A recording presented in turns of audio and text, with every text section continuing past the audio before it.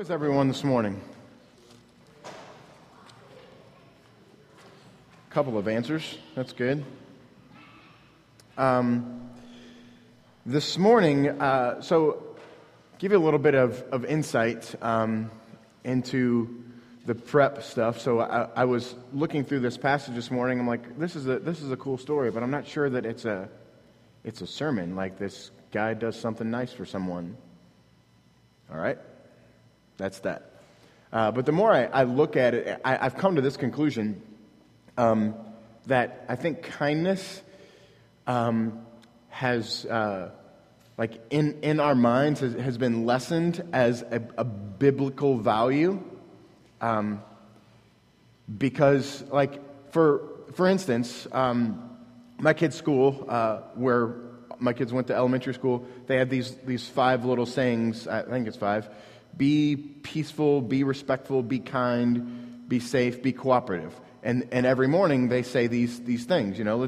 And so kind. And then we were a couple weeks ago when we were painting the squares at the elementary school in Hazelwood. I went in to go to the bathroom, and they've got similar statements, and one of them is be kind. And so I asked Kelly this morning at her school, do you guys have those? And is kind one of them? Yeah, be kind is one of them. And then I think about, like, we're taught by our parents to be kind. And I think those are all really good things, and it's great to do that. But I think it can lessen our idea and our understanding and our immediate mental response to what it means to be kind. But to be kind is really a supernatural event.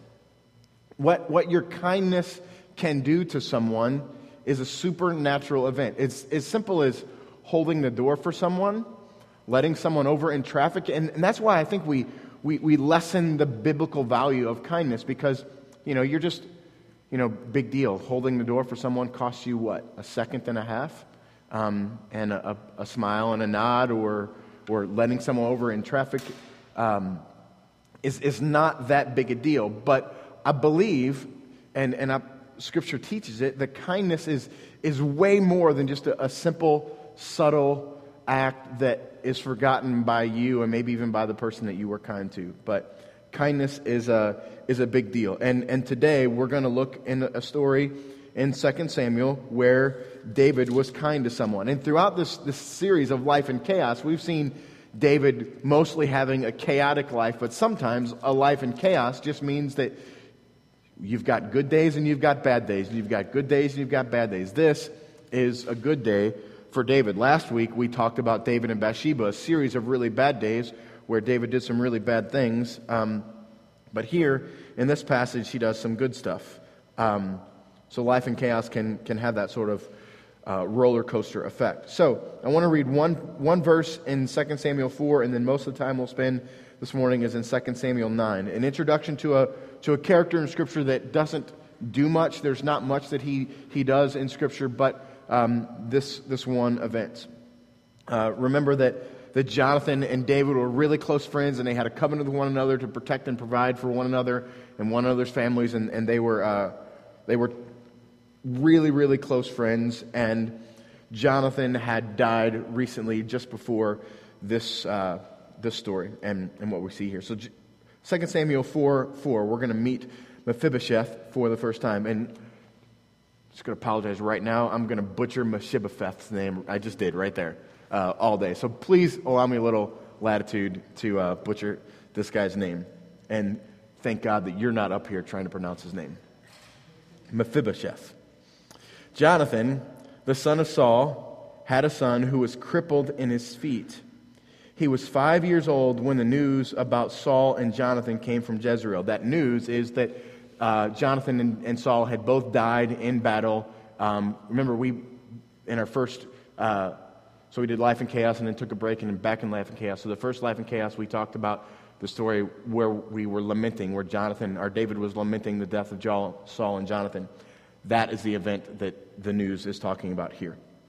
And his nurse, biblical language, think nanny, Jonathan's nanny, Jonathan's nurse, took him up and fled.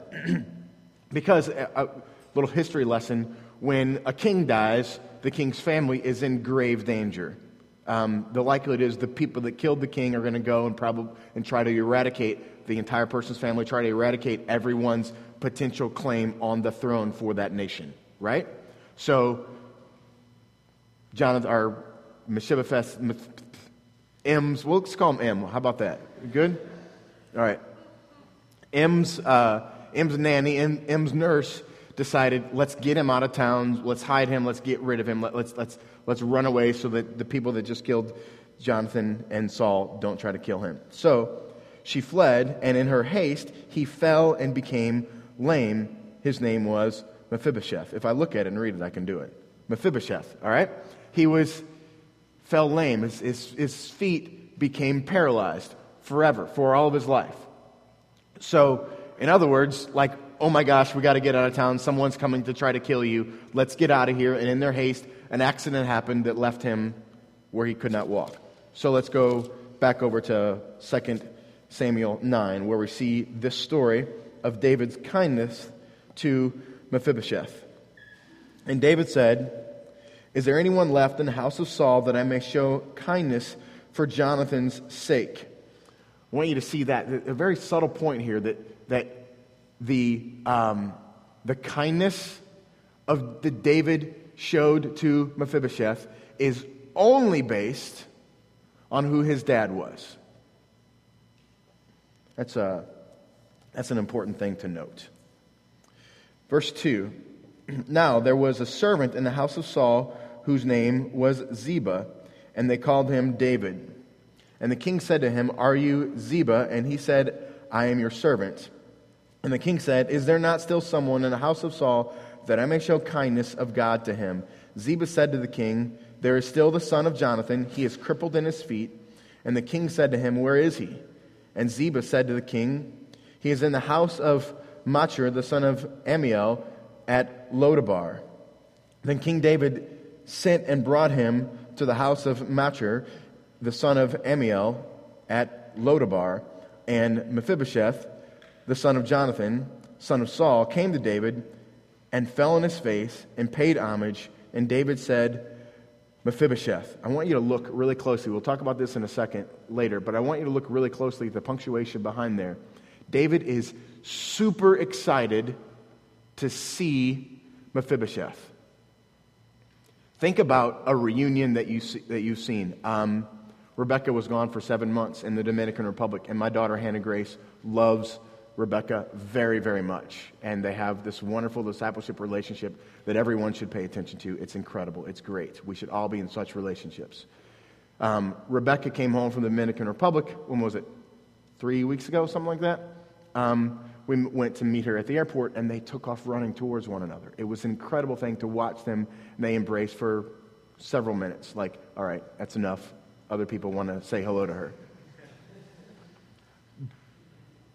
But that image was profoundly driven into my mind, and this is the image that I have here when Mephibosheth comes to David, and he falls on his face. His response is to fall on his face. David's response is, "I want to show kindness to you." And as we go on, we'll see what that kindness did and how it changed him. The end of verse 6. "And he answered, 'Behold, I am your servant.' And David said to him, 'Do not fear, for I will show kindness for the sake of your father Jonathan.'" Again, it's not who you are, it's who your dad is. That's the reason I want to show you kindness. "And I will restore to you all the land of Saul your father, and you shall eat at my table always." And he paid homage and said, "What is your servant that you should show regard for a dead dog such as I?" A lot of the times when we encounter the kindness of our God, our response is to see our own shame and see our own inadequacies. And the kindness of God overcomes that. Verse 9. "Then the king called Ziba, Saul's servant, and said to him, 'All that belonged to Saul and all to his house I have given to your master's grandson, and you and your sons and your servants shall till the land for him, and shall bring in the produce, that your master's grandson may have bread to eat. But Mephibosheth, your master's grandson, will always eat at my table. See that and see that. We'll talk about the detail of that later, but you will always, Mephibosheth, you will always eat at my table. Now Ziba, after 15 sons and 20 servants, had 15 sons and 20 servants. Then Ziba said to the king, according to all that my lord the king commands his servant, so will your servant do. So Mephibosheth ate at David's table like one of the king's sons. So Mephibosheth ate at David's table like one of the king's sons. This is a great, kind act. And Mephibosheth had a young son whose name was Micah, and all who lived in Ziba's house became Mephibosheth's servants. So Mephibosheth lived in Jerusalem, for he always ate at the king's table. And it's interesting, the final words here in the story are, now he was lame in his feet. Humility is important here. I read that story, and I highlighted that story, and we'll come back to some of the details of that story. But what I want to flash in big, bright, flashing lights is the kindness of David towards Mephibosheth. Because kindness changes us. One of the greatest stories that's ever been told, ever been written, is Les Miserables. You guys, probably most of you have heard of it and know the story. Maybe seen one of the movies that have been out in recent days or recent years. I want to show you a clip from the most recent of the movie. I apologize. This is a musical, and musicals are ridiculous. Apologize if you love musicals. You're fine. Whatever. That was an unkind thing for me to have said to you. But what I want to highlight is the kindness that one person shows to another changes a person for the rest of their life. So watch this clip, and then we'll talk about it. Hey! Come and surf, for you are weary, and the night is cold out here.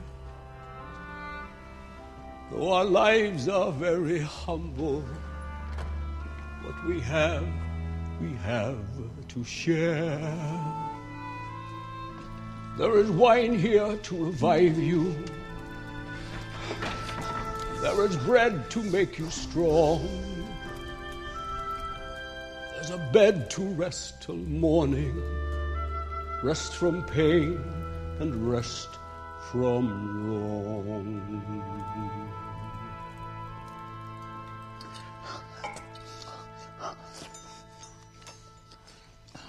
Bless the food we eat today.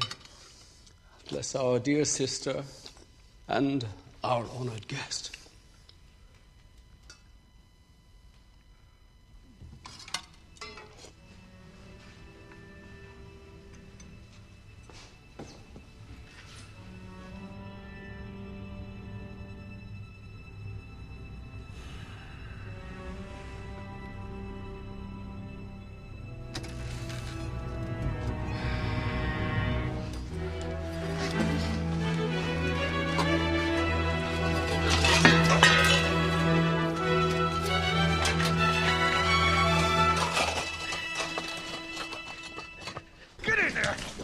Down!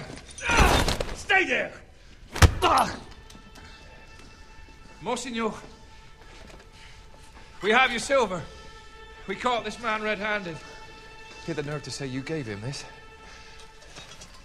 That is right.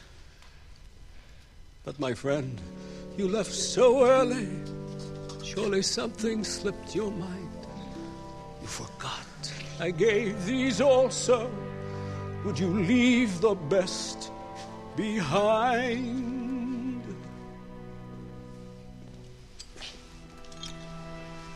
Monsieur, release him. This man has spoken true. I commend you for your duty. Now God's blessing go with you. But remember this, my brother. See in this some higher plan.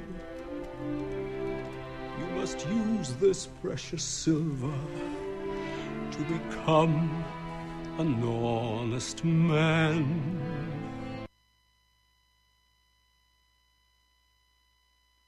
If you know that story, he goes on and does incredible kind things for the rest of his life and saves the life of many. And it stems from one kind act sent to him. And that's a beautiful picture of us and the gospel and Christ and the kind act that he did and brought to us so that we could interact with his kindness and see his beauty and see his grace, see his tenderness and mercy, all packaged in a kind act. And that motivates us to be changed. One thing I saw this week, I started thinking and looking at the idea of biblical kindness and realized that Paul talks a lot in his scripture, in his writings about kindness. And every single one of them, if you look deeply, if you look closely at it, it's talking about this spiritual act of kindness. And it's almost supernatural. So I want to talk for a minute from 3 passages from Paul about the heart of kindness and this idea that the heart of kindness is really that kindness is soul-changing. And that's why at the beginning I talked about schools, I talked about holding doors for people, and I talked about letting people into traffic, and we trivialize kindness, but at the heart of kindness, at its core, that if it's real and we're deeply caring and nurturing about people in such a way that we want to act kindly to them, it is soul changing. And it's, even in my brain as I say that, it's hard to relate holding the door for someone to possibly be soul changing for that person. But I think, well, let's just look at what Paul has to say about kindness and God's kindness. Romans 2:4, the second half of Romans 2:4 says, God's kindness is meant to lead you to repentance. God's kindness is meant to lead you to repentance. You may have heard that phrase before. God's kindness brings repentance. But I've spent a lot of time in my life, especially here at this church, talking about this idea of repentance. And repentance at its core, foundationally, the word means an essence change of your brain, your mind, the way you think. So there is the concept of repentance is something that you are not in and of yourself fully capable of. You need a supernatural act of God's grace to interact with you so that the way that you think is changed. Literally changed. Like your worldview is changed. The way that you see yourself and your sin and the things that you do is changed. That's repentance. God's kindness towards you brings that. Do you see how a simple act of kindness is soul-changing? More than that, we are sent by God. Let me read this passage to you. 2 Corinthians 5:18 through 20. All this is from God, who through Christ reconciled us to himself and gave us the ministry of reconciliation. God has given you the ministry of reconciliation. In our age, in our world, in our society, where there's so much red state, blue state, Republican, Democrat, the hard difficulty of race in our culture and in our society, there's so much that needs to be reconciled. God has given us the ministry of reconciliation, and I believe one of the simplest and easiest and quickest things for us to do is to be kind. Everywhere. Because God has given us this ministry of reconciliation. Verse 19 of 2 Corinthians 5. That is, in Christ Jesus, God was reconciling the world to himself, not counting their trespasses against them, and entrusting to us the message of reconciliation. Do you realize God intends for this world to be reconciled to one another and to God, and the path that he's chosen to do that, to accomplish that, is through you. Verse 20 is the payoff for what I want to say here. Therefore, we are ambassadors for Christ, God making his appeal through us. You are an ambassador for Christ. In other words, you are the one holding a sign saying, Jesus is the answer. Your life is that. And if we tie that into what Paul has to say about kindness, of God's kindness leading us to repentance, probably the greatest mission that you can ever do is to go and be God's kindness to people. Helping people get out of something that they can't get out of on their own. That have engaging, think about God's kindness to us that he showed to us through his son Christ. We were in a predicament that we could not get out of on our own. And God entered into that with his son Jesus Christ to bring us out of that. It's God's kindness. A massive act of kindness leads us to simple acts of kindness. It's so very important. So the next time you get a chance to hold the door for someone, think about Christ. Think about the kindness of God being soul-changing. Think about the fact that you are an ambassador for Christ. The second verse that I want to point us to, the heart of kindness is soul-changing. Ephesians 2:7, Paul writes this, so that in the coming ages he might show the immeasurable riches of his grace and kindness towards us in Christ Jesus. See this. Kindness is a natural flow of a life filled with grace. Jesus was filled with grace because that's who he is, and the manifestation of that being filled with grace was that he showed kindness to this world. If we really understand grace, kindness has to flow from us. If you find yourself grumpy all the time, angry, not kind, unkind, rude, let's spend a little bit of time in those times, in those moments, in those seasons that we all experience. I'm not pointing a finger at you if you're that way a lot. That's us. We go through, this is our life in chaos. We're grumpy, we're kind, we're rude, we're kind. We jump back and forth. But when we see ourselves in seasons or moments or time periods of grumpy rudeness, we probably aren't really understanding what grace is. Ephesians 2:7 says to us, he might show us the immeasurable riches of his grace in kindness. So the idea is kindness shows up when the immeasurable riches of grace are in us. Kindness shows up. If we're not kind, we probably don't really understand grace. And if we really understand grace, we're probably going to be really kind. And I can't, most of the time, we're really kind to people that we like. But what was Christ's kindness? We were enemies, rebellious, shameful. His kindness changed us. The last statement that Paul makes about kindness is in Colossians 3:12. Put on then, as God's chosen ones, holy and beloved.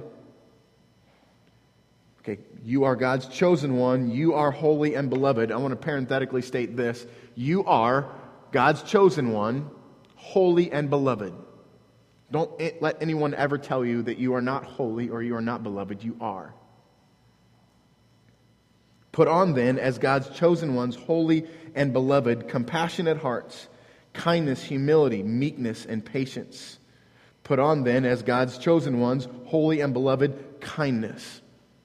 I read this week from Matthew Henry this phrase, put on then, and the thought that Paul is intending to communicate in Colossians 3 is this, let me say this, a qualitative change of identity that has already occurred in the lives of believers. A qualitative change in identity. So for us, to put on kindness is to understand with fullness of mind that God has changed us in such a way that we can be His kindness. If you believe it, you're here and you've heard the teaching of Dave and I for years, that we are holy and beloved. We have a perfect relationship with God because of what Christ has done. Because of that, we know and experience and feel and are fully aware of our own identity in Christ, that He sees us as sons. Because of that fact, the kindness of Christ that He brought to this earth is possible to flow from you. I need you to hear that. The kindness that Christ brought to this planet, by virtue of the truth of Colossians 3:12, is possible to flow from you. Be kind.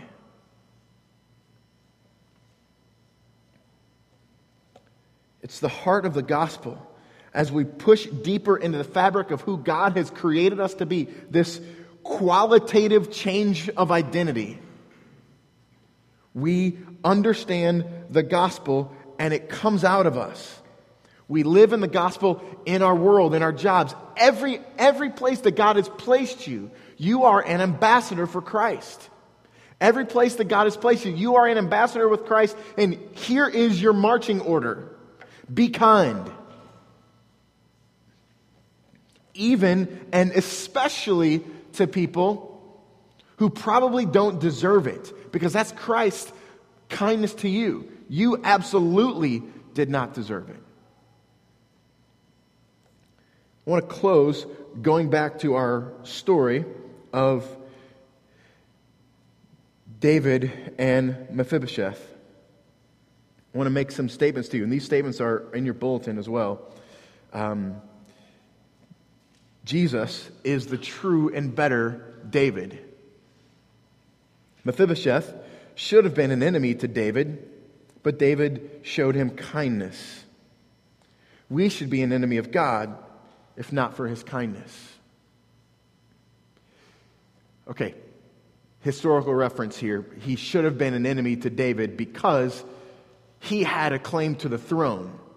Whenever there was a regime change, the new king had to go and kill all of the old king's family so that they could not at some point in the future claim the throne and try and usurp the throne. So the rules were, if you became king, you killed everybody in that family so that that line had no claim to the throne any longer. Mephibosheth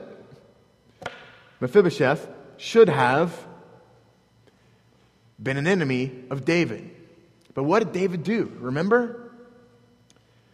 He sent his people off. Can you find someone in Saul's house that I can be kind to? What does that look like for us? Can you help me find an enemy of mine that I might be able to be kind to? That is so counterproductive or counterculture to our brains. Can I find an enemy of mine that I can be kind to? The second thing, Mephibosheth has no hope apart from David. We have no hope apart from Christ. But for the kindness of Christ, we have no hope. Mephibosheth did not earn David's kindness. We cannot earn God's kindness. Do you see that Mephibosheth was just minding his own business, living his life hard, probably because he was a refugee and crippled. You guys are watching the Olympics, right? You've probably heard the story of the refugee girl who swam for 3.5 hours pulling a boat of 20 other refugees who couldn't swim. You guys have probably seen that story. If not, check it out. Look it up. It's really cool. This is the life of Mephibosheth apart from David. But David entered in, showed him kindness, and changed his world. The fourth one. Mephibosheth is crippled and lame. We are crippled and lame, and Scripture even says that we're dead before the kindness of Christ. The fifth one, David delighted in Mephibosheth. God delights in you, even when you feel shame. I want to read verses 6 and 7 to you and see this explode. I hope it does. And Mephibosheth, the son of David, the son of Jonathan, son of Saul, came to David and fell on his face and paid homage. And David said, Mephibosheth. Remember, Rebekah and Hannah Grace running towards one another, excited to see each other. And David said, Behold, I am your servant. And David said to him, Do not fear, for I am going to show you kindness for the sake of your father. So many times when we engage the kindness of God, we see our own inadequacies. We see our own shame. We are filled with shame. But hear me, please. There is no shame anymore. Christ has sent it away. It's finished.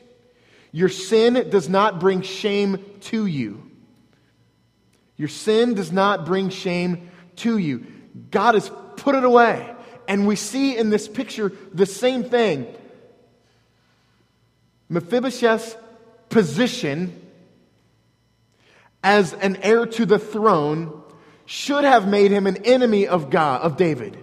Instead, it made him a receiver of the kindness of David. That's beautiful. That's a picture of what God wants to do to you. Even if you know your shame, it is that shame that makes you a friend of God. Why should we ever be shameful of our shame? It's incredible.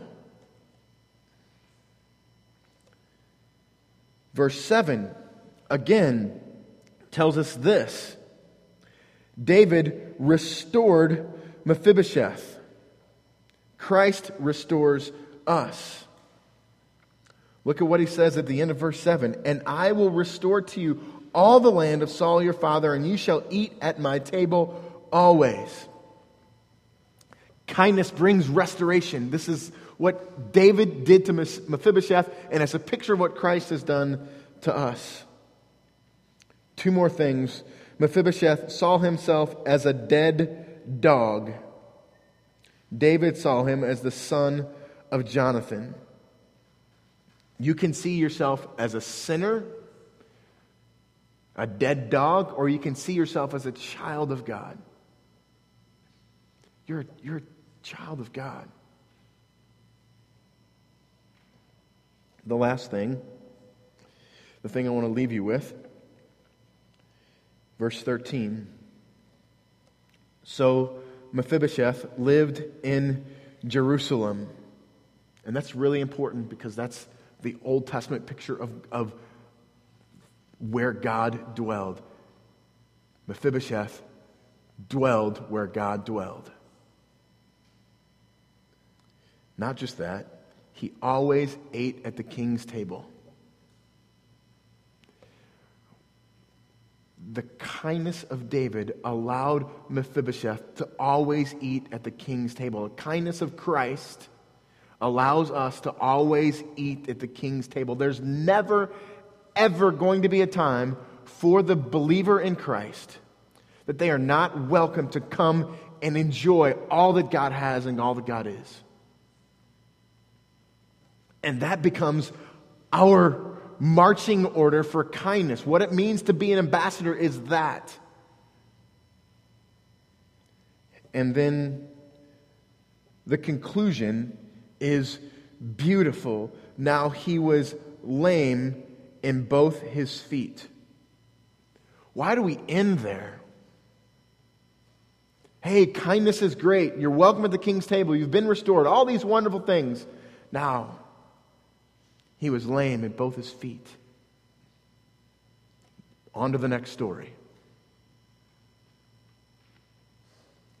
I think what I see as the point is that it brings us to a complete and utter awareness of our complete and utter dependence upon God.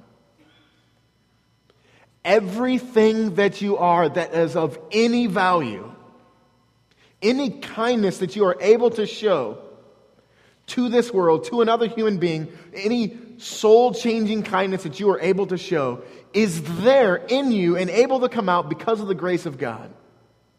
We are absolutely 100% fully dependent upon Him always. That's the point of now he was lame in both his feet. You are lame in both your feet. Your pastor just called you lame. I'm sorry. But so am I. But the point, it brings us to a place of complete and utter dependence. And it's there that God's grace shows up. And it's when God's grace shows up that kindness begins to flow from us. Let's pray and respond to our God. God, you are beautiful, and I'm so grateful that you have given your Son Jesus to us and showed us this immeasurable kindness, this beautiful and incredible, wonderful kindness. And God, I pray that we would so engage with the beauty of that kindness and the depth and the extent of that kindness that we would go into our world and show that kindness. God, put us in touch with your grace. Put us in touch with our own crippled and lame selves. And God, allow us to go and be kind in our worlds as you've been kind to us. Thank you for Jesus. It's in His name I pray. So as we respond to the Lord, this is kind of the way I want to set it up for us. We're going to sing and just celebrate the kindness of God. I think in the midst of that, one of the things that I was just wrestling with as Rick was the Spirit was just probing my heart through him was, as you see the kindness of God, it's so easy for your unkindness to be exposed. For me to begin to think about my week and begin to think about, gosh, I was so unkind here, or didn't treat this person right here, and I just begin to see those things, and then shame just begins to come over, the exact opposite of what Rick just said. But even as we celebrate the kindness of God, and we bask in the gospel, and we respond through song and through giving and through the Lord's table and through prayer, here's the thing. Those moments in our lives where we see areas of unkindness are the Spirit waving a flag saying, this is where the gospel hasn't changed you. This is where I want to change your heart. This is where I want to do a work to continually push the gospel deeper into your life, that you'd continually to grow in kindness, which is an invitation to transformation, not a beating down. It's Jesus saying, come on, I got more for you. Enter into my kindness. It's there where more kindness will flow out of who you are. And let's celebrate the kindness of God as we respond to the Lord.